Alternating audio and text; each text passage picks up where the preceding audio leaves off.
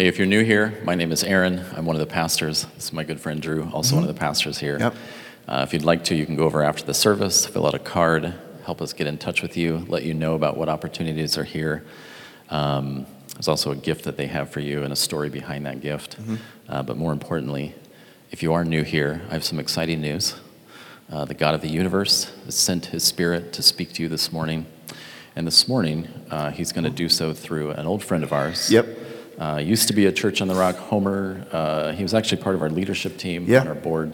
He's been up in Wasilla for the last couple of years, but I'll invite him up now. Would you guys welcome Luke Epperson?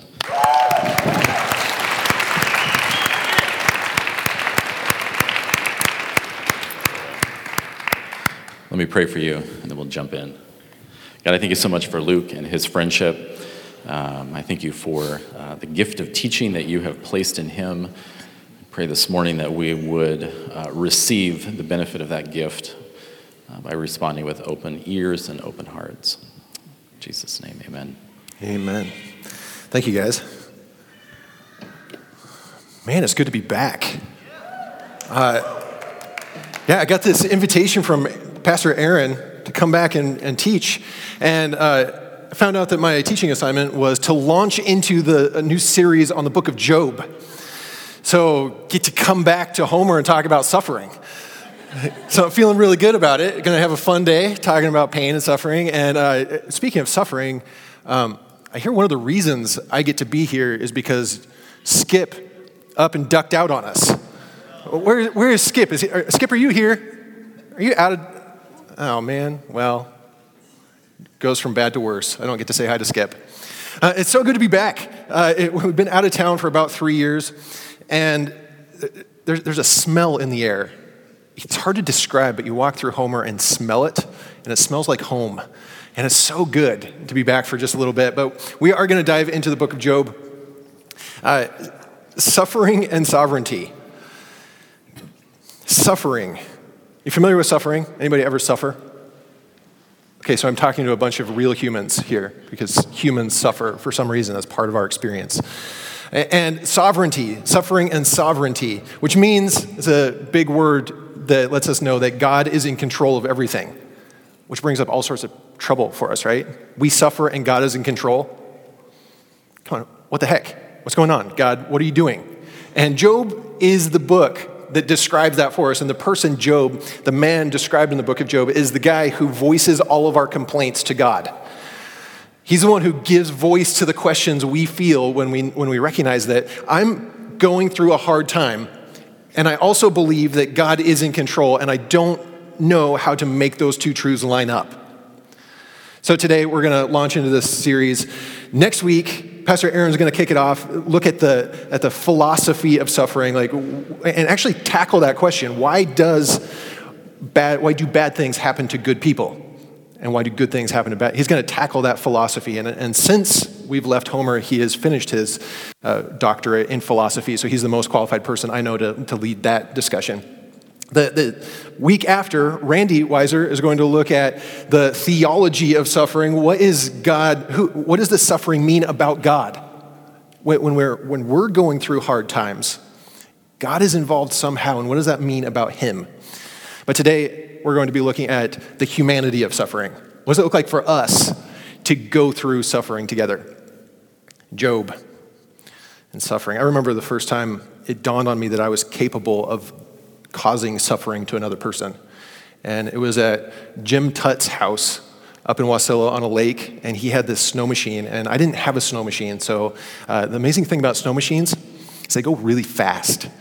And that was fun for me, because that was the fastest I'd gone on a lake, just open snow, and my sister got on the sled behind the snow machine. And she didn't want to go super fast, but I knew that once you go fast, you realize that going fast is really fun. So I went fast, and I couldn't hear anything because I just had that thing wide open. Yeah! And I see my dad flagging me down. And I'm, okay, what's going on? Something's not going on. So I look back, and my sister is just horrified and weeping. She did not think it was fun to go that fast. And I realized it was surprising to me that I could inflict that amount of suffering on somebody just by going fast. And then my dad inflicted suffering on me. And it was a while before I got to ride a snow machine again. You guys probably already know the story of Job. Job is he's a man in the Old Testament, the book of Job, and he is described as the greatest man in the East.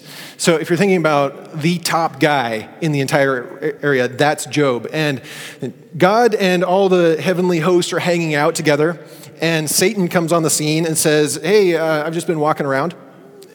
And God says, hey, have you noticed Job? He's an amazing guy. He's like, yeah, but he's only amazing because you protect him. If he took all that stuff away, he would actually curse you. So God takes the bet and allows Satan to inflict all sorts of horrible things on Job. And it just goes from bad to worse. Job loses all of his kids in freak accidents. They all die on the same day. All of his possessions, his wealth disappears on the same day. A little bit later, he loses his health. His wife just tells him, things are so bad. It'd be better if you would just curse God and die. If you can imagine the worst case scenario in your life, that's what he was going through. And he's sitting there in dust and ash, just mourning, overcome with agony physically and agony emotionally from the grief of the loss. He's going through agony of losing all of his wealth and all of his status in the entire region. And then his friends show up and try to comfort him, and they're not very good comforts. Basically, they say, you know, good things happen to good people, bad things happen to bad people. You're clearly a really bad person. How'd you like that? You just lost your entire family, and somebody shows up and says, clearly, you're a terrible person. Thanks. Thanks for that. In fact, he says, terrible comforters are you all. All I want is somebody to comfort me, and you're just pointing out all this terrible stuff.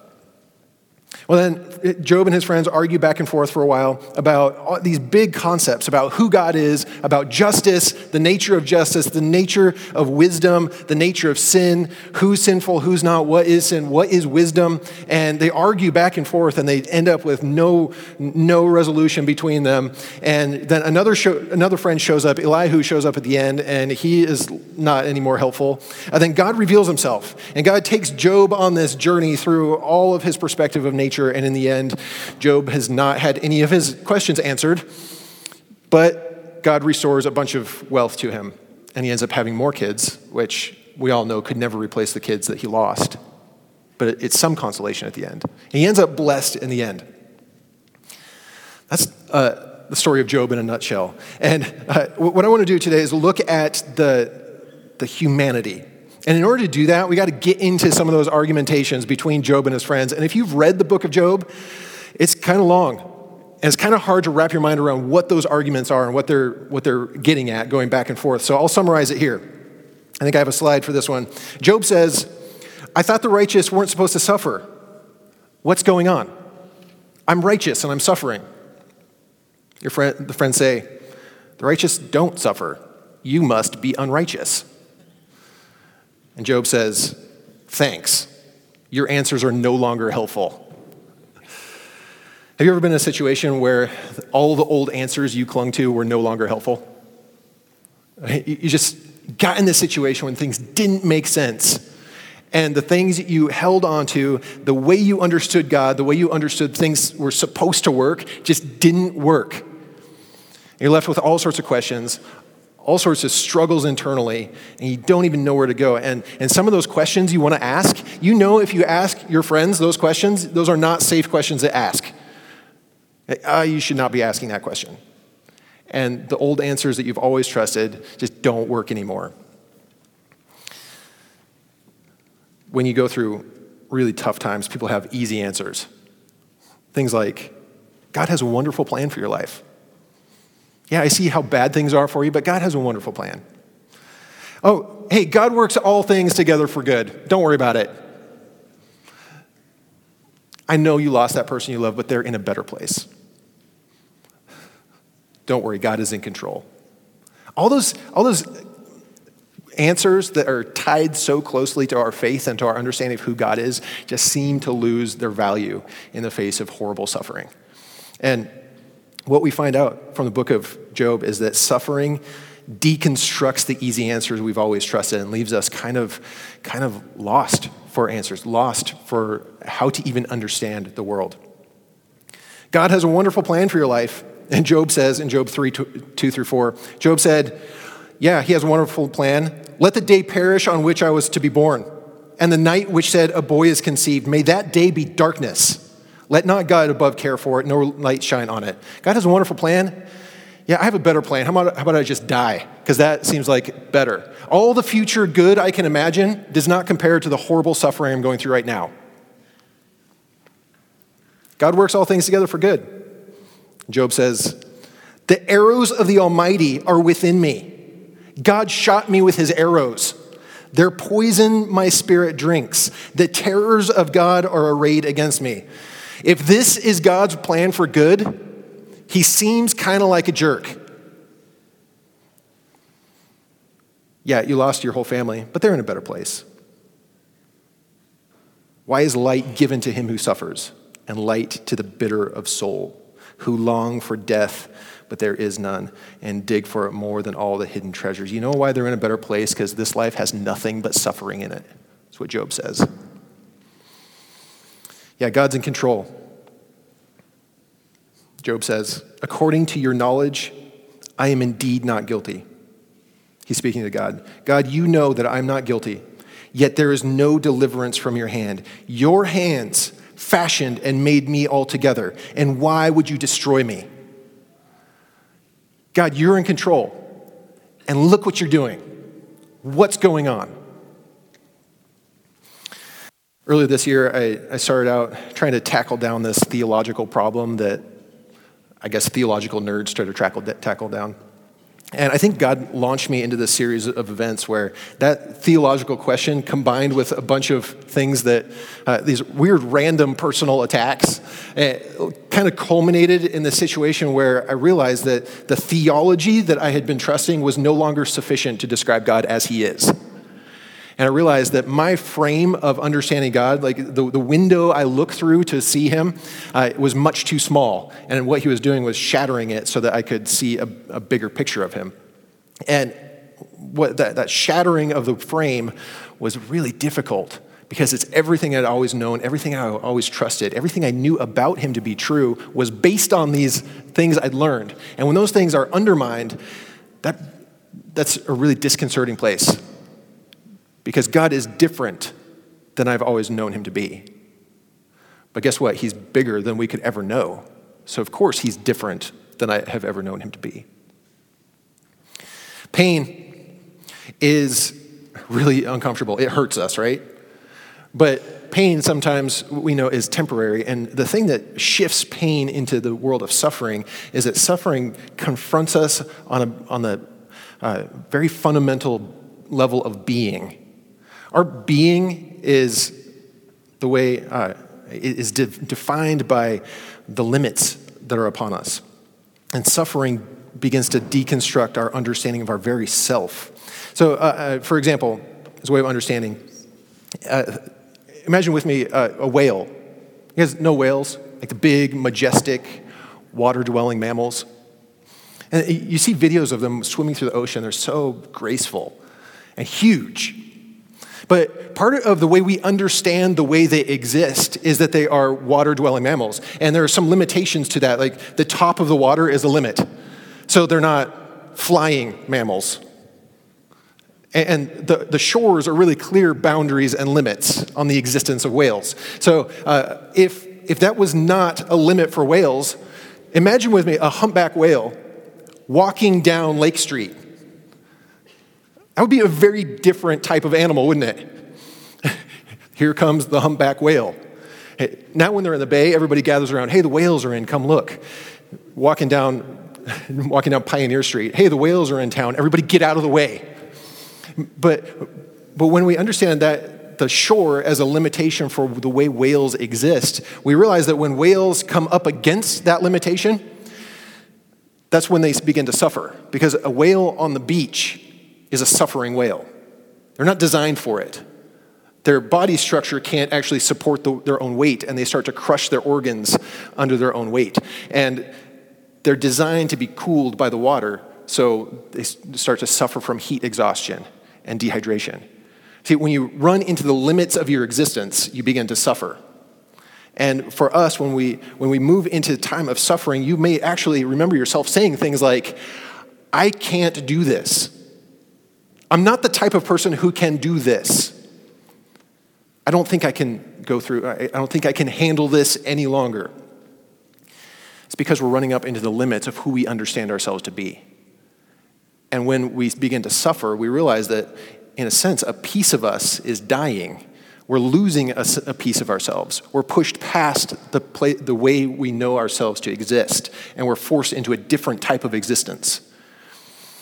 A friend of mine, a couple years ago, lost her young adult son in a snow machine accident, and she was forced from her role, her way of being as a mother of that son, into a new mode of being where she is no longer the mother of that living son. When you go through a divorce, you're forced into a different mode of being. You're pushed past the limitations of what you've known yourself to be. And now you're living in this situation where your life is torn apart and you don't even know what are the limitations on my friends, who were our friends and who get to be my friends now. Maybe your spouse provided financially for you, and now you're pushed past your limitations, and you say, I never had to be the one to take care of the home and provide the income at the same time. I don't know how to do this. It's a different type of being than you've ever experienced. Suffering is literally a deconstruction of who you are in some way and forcing you into a new type of existence. I think that's one of the reasons single parenthood is so difficult, is because it's a type of experience that is beyond what one person was designed for. One person wasn't really designed to take care of the weight of that type of existence. So when you're moved from a single person to a married person, or somebody in a relationship to a single adult or a single parent, you realize that this would be way easier if I had somebody else to help me. And I don't think I can do this. And when you're diagnosed with something like cancer, I wasn't designed to go through this. My body wasn't designed for this. My relationships weren't designed for this. My family wasn't designed for this. We're pushed beyond. And that's what suffering is. Part of us is going away. And we're having to embrace some sort of new way of being. Pain hurts us, but suffering changes us. I am a husband, a father, a follower of Christ, a son, a brother, friend. All those things are relationship terms, right? Most of our most important senses of identity are relationships. Me and my wife, me and my parents, me and my sister, me and my friends. And when any of those relationships changes, if I lose those are really difficult. And one of the most important ways that we understand ourselves is our relationship with God. There are these questions, who am I and who is God? Because our faith and spirituality and religion, those are such a core piece of who we are and how we understand the world. Who is God, this creator who made everything? And when our question about who is God is shaken, that's a question that undermines our whole view of the world. That's a difficult question to ask. Job goes through this too. He says in chapter 29, verses 25, starting there, he says, I chose a way for the people around me and sat as chief, and I dwelt as king among the troops, as one who comforted the mourners. But now those younger than I mock me, whose fathers I disdain to put with the dogs of my field. My whole social identity has changed. I used to be somebody who was really important and respected, and now everybody mocks me. Who am I in this world? His first question when he experienced those losses are, who am I now and who is God? Job 1:21. He said, right after he experienced his loss, he said, naked I came from my mother's womb, and naked I shall return there. Who am I? At the end of the day, I'm just a naked person. That's all I have. The Lord gave, and the Lord has taken away. Blessed be the name of the Lord. Who am I? I'm really just nothing. Who is God? He's somebody who gives and somebody who takes away. That's all I know. Who am I and who is God? And those are really the core questions that we face too. How could God do this? How could God let this happen in my existence? And I'm going through such a hard thing. My limits are closing in on me. My life is changing. I'm changing the way I understand who I am. And who am I and who is God? And we don't often see a way to reconcile those. We don't have answers for them. Well, Job, he understands that suffering is going to happen eventually. We understand that suffering will happen. Jesus understands that suffering will happen. He says in John 16, Jesus said, "In the world you will have trials." You're hoping to get away from them? Sorry. It's going to happen.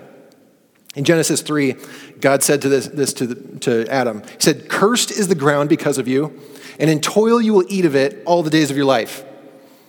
God has wonderful plans for your life. It's to toil away in suffering. Wow. So if suffering is inevitable in one way or another, and suffering kind of destroys our sense of who we are in one way or another, and it destroys the way we understand God in one way or another, how do we approach suffering in a way that leads to a healthy place and not to a really unhealthy place? When you go unhealthy, questioning all those things, seeing your sense of self deconstruct, seeing your sense of God deconstruct, can eventually end up in a total sense of nihilism. It can end up not believing in anything. I don't know if I can believe anything. It can end up in ultimately suicide. I don't see any point to anything. It can lead to atheism. It can lead down these really dark paths that we don't want to go down. So how do we face those questions in a way that does not lead down the dark path, but leads us back to God, the way Job did?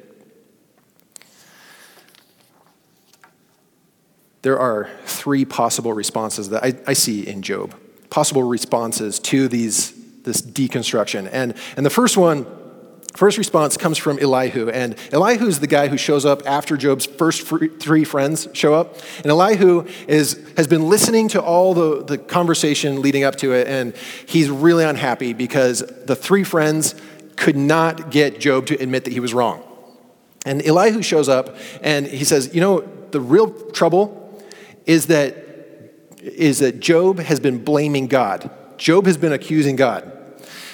In Job 33, 12 through 13, he says, "Behold, let me tell you, Job, you are not right in this, for God is greater than man. Why do you complain against him, that he does not give an account of all his doings?" The first response that we could give is, how dare you even question God? All those questions you have, don't ask those questions. How dare you? What are you, somebody without faith? And you ever have those questions you feel like you're not allowed to ask? Do you have those right now?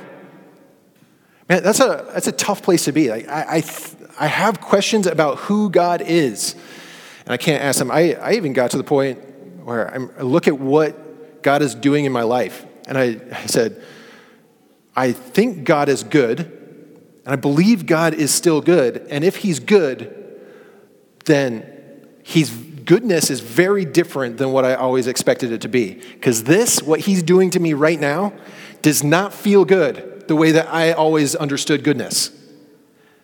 So my question, is God good the way we've always understood? Is goodness even what we think it is? I didn't even know who to ask that question to. And I'm pretty sure a lot of people would say, "How you're questioning God's goodness? You can't ask that question." Unfortunately, if you don't ask those questions, you're going to end up with unresolved questions in your soul. And eventually, it's going to tear at you. And you have to be able to ask the Lord those questions at some point.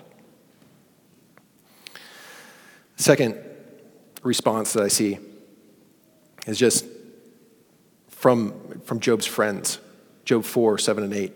"Remember now, who ever perished being innocent? Or why were the upright destroyed? Or where were they destroyed? According to what I have seen, those who plow iniquity and those who sow trouble harvest it. They're looking at what Job has done, and they've looked at Job's life beforehand, and they haven't seen any unrighteousness because God himself said Job is righteous. But in looking at what has happened, they are implying and concluding that Job must be unrighteous. So they are recommitting to the old answers. When questions come up, just recommit to the old answers and follow the rules better than you did before. Just do it better. Oh, it doesn't look like God is good? That's because you made mistakes. And you better find that hidden sin in your life and get rid of it, because if you don't, then you're going to still be reaping all of this hardship. Follow the rules better.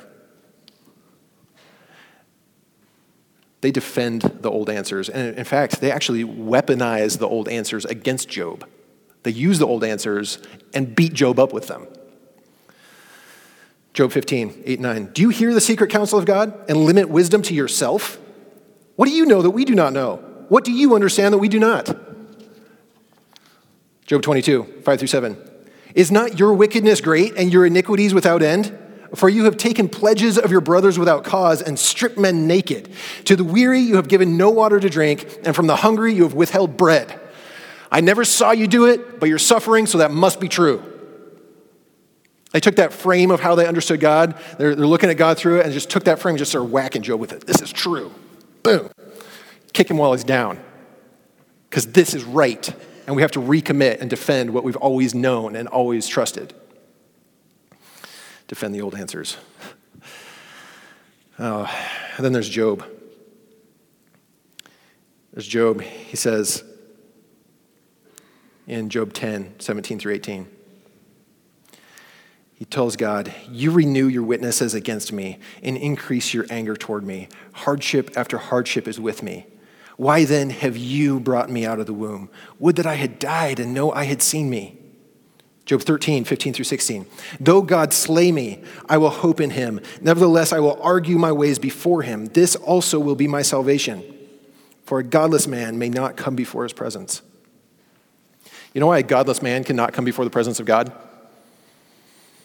Because he doesn't have a God. Anybody else can go before God because God is there. And what Job does in the middle of all the questions is he takes his questions, he takes his uncertainty, he takes his deconstructed lens, and he plops them down right and before God. He says, you broke this, you're going to have to fix it. Where Elihu says, no, just ignore the fact that it's broken. It's not broken. God knows what he's doing, so don't worry about it. His friends say, no, try harder. The old way was better. Piece that thing back together and hold it up with duct tape. That frame, I know it's broken, but we can't admit it. What Job says is, God, you deal with it. And Job turns toward God in the middle of all of his questions. He recognizes that God is the one who broke apart the frame through which he understood God, and God is going to have to put it together. He says, God is my salvation. I will argue my ways before him. This also will be my salvation. Job says, suffering came from God, and God is the only possible source of salvation. Job runs to God with his brokenness. He runs to God with his destructed worldview, and he runs to him with his loss of self, and God answers Job. Job 38. The Lord answers Job out of the whirlwind, and he said, who's this who darkens counsel by words without knowledge? Now gird up your loins like a man, and I will ask you, and you instruct me. Where were you when I laid the foundations of the earth? Tell me if you have understanding. I always read these words as God saying, who is this? Who's darkening the door of my counsel? And that's Elihu. That's Elihu's perspective, right? It's like, how dare you question God? And then I hear God say, how dare you question me? But I don't think that's God's tone here. And I don't think so because I've had this very same conversation with my son. He was upset with us because we make all the rules. My wife and I make all the rules in our home. Isn't that so unfair? And my son comes to us and said, you tell us what to do all the time. Why don't I ever get to tell you what to do? It's not fair. So we had a little conversation. And it was, who is this? No, it wasn't that. You're my son. Of course I'm going to talk. Hey, buddy. Do you know where the electricity for the lights comes from? Do you know where the food comes from? Do you know where the heat comes from? Do you know who buys your clothes? Do you know what I do all day when I go to work and when I come home? And we go through all this whole journey of unpacking our world. And I'm showing him, buddy, it's me. It's me. I provide all this stuff. I do so much more than you can see. And I do it for you, and I enjoy doing it for you. Is it fair? Is it fair that I do all this stuff and I provide all these things and you don't do anything? All you do is play all day? Is that fair? No, it's not fair. Do you want fair? Do you want fairness here? Because if it was fair, then you would probably need to get a job. If you want fair, then you're going to have to start shoveling the driveway a lot more. And by the end of the conversation, he realized that fairness was not something he wanted in the slightest. I told him, I think fairness would actually benefit me more than it would you. And I take this tone with him. It's gentle and it's instructing and it's confrontational and yet it's loving and it's soft. I think that's the same tone that God is taking here with Job. He says, stand up like a man and we're going to have a conversation. I'm going to ask you some questions. Do you know where the snow comes from? Do you know who takes care of the wild animals? When your flocks, which is it's your entire source of wealth, when your flocks go out into the mountains and they give birth, do you know how that happens? Who watches over the lion and the ostrich? Do you know who takes care of that? Yeah, I do. I do all that. Do you want to do that? Do you know how all that works? Maybe, would you like to run things for a bit? And Job says, you know what? No, I don't. I spoke what I did not understand. So I'm going to stop talking now. And it's not the response that Elihu expects, where God punishes Job because Job spoke out of line. It's the response of a father guiding his son into peace within the chaos. He says, I am in control in a way that is for your benefit that you have no way of wrapping your mind around. If you'd like to change the system, it may not work out that great for you. God, through that whole thing, is reconstructing Job's frame to be a bigger picture. It's like if you have a picture window in your house looking out at the bay and your favorite chair, you sit there and you can only see so much of the bay through that window. So if you want to see more, you got to tear the window out. And not just tear the window out, but tear the wall out. And if there's something in the way, you actually have to expand your house to get a bigger window. And all of that is a ton of destruction. But when the bigger window is in there, you get a bigger view of the bay and you understand what's happening out there a little bit more. It's not that the old frame told lies about who God was. It just didn't show as much as what's possible. So when God tears down your life through suffering and reconstructs something bigger, it's so that you can have a bigger view of who God actually is. God is reconstructing Job so that he can know him more clearly. Even this whole idea of wisdom. Job's friends are always pointing back to wisdom. Wisdom shows you this formula for life. If you do A plus B, you're going to get the result C. And wisdom is your salvation. Just follow wisdom. And God shows up and he says, you see the ostrich? She's so foolish. She lays her egg in the ground where anything can trample it. But have you seen her run? She is beautiful and glorious. There's foolishness, and yet there's glory. God's creation, he can be glorified in his creation beyond the limits of wisdom. Like even wisdom is not our salvation. Even wisdom is not the full path to living out a glorifying life to the Lord. Yeah, it's helpful. And yet we can't reduce it to this formulaic path of wisdom to get to God, because what that does is it just creates this solid framework of formulas. And then we usually end up beating people over the head with our solid framework of formulas. You didn't follow the rules. That's why everything's broken. God addresses the whole thing. He reconstructs Job. And he says in 2 Corinthians 1:5, we see, "For just as the sufferings of Christ are ours in abundance, so also our comfort is abundant through Christ." If you're looking for comfort when everything falls apart, when suffering is abundant, there is comfort in abundance in Christ. Not in shoving those questions under the rug and hoping they go away, not in running away from God and recommitting to our old way of knowing, but in going straight to Christ. That's where the comfort is. Job 42, 1-6. Job answered the Lord and said, "I know that you can do all things, and that no purpose of yours can be thwarted. Who is this that hides counsel without knowledge? Therefore I have declared that which I did not understand, things too wonderful for me, which I do not know. Hear now, and I will speak. I will ask you, and you instruct me. I have heard of you by the hearing of the ear, but now my eyes see you. Therefore I will retract and repent in dust and ashes." As the worship team comes up, I want to wrap up with this interesting exchange that God has with Job. He says, he tells the friends, "You have not spoken rightly of me the way Job has." All of those answers, all the right things, all the formulaic answers, don't offend God. Those things were not speaking right of God, he says.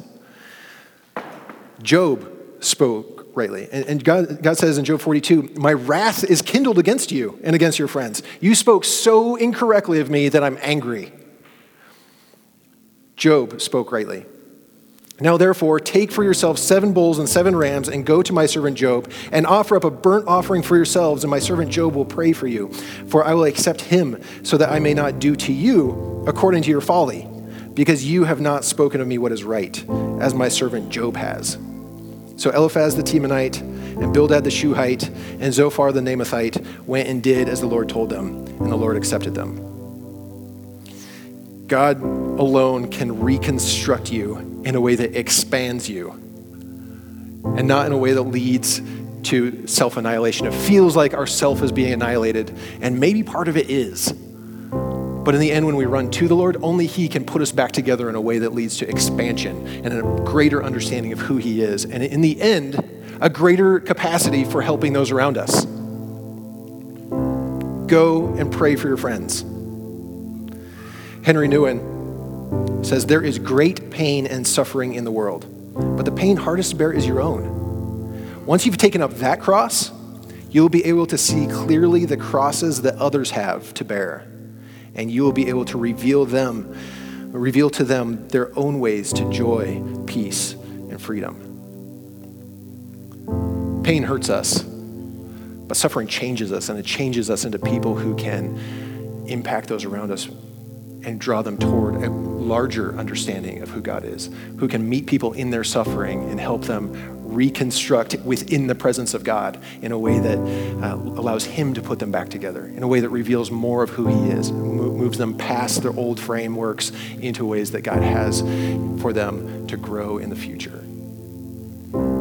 May we be the people who choose to deconstruct in the presence of God and then take our messy, reconstructed frameworks out to invite others into that, our expanded understanding of who God actually is. And in the process, be people who participate with God in bringing those around us to redemption. Will you stand with us as we worship?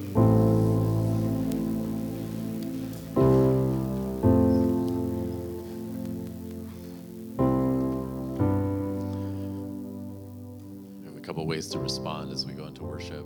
Prayer team ministry members over here. I love the metaphor you gave of the window.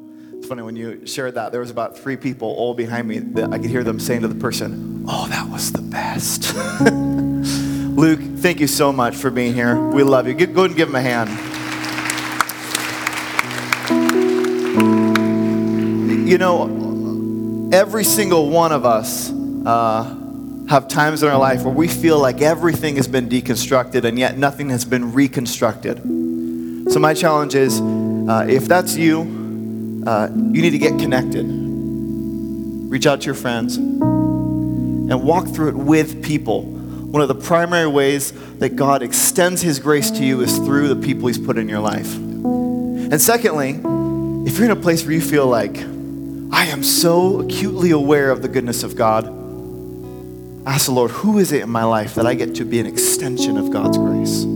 Yeah. Thank you so much, Luke. Well, I'm just going to pray for you guys real quick. I'll let you go. Jesus, I thank you for everyone here. I thank you, Jesus, for moving through your word. We thank you for the book of Job. We thank you, Jesus, that you've spoken to us this morning. We thank you for Luke and for his family. And I ask that you would bless everyone this morning, Jesus. Amen. Well, guys, we don't officially end until 12:30. If you want to help pull the chairs down, that would be great. Youth group still going on tonight. And we got Tuesday night training starting pretty soon. Have a great Sunday.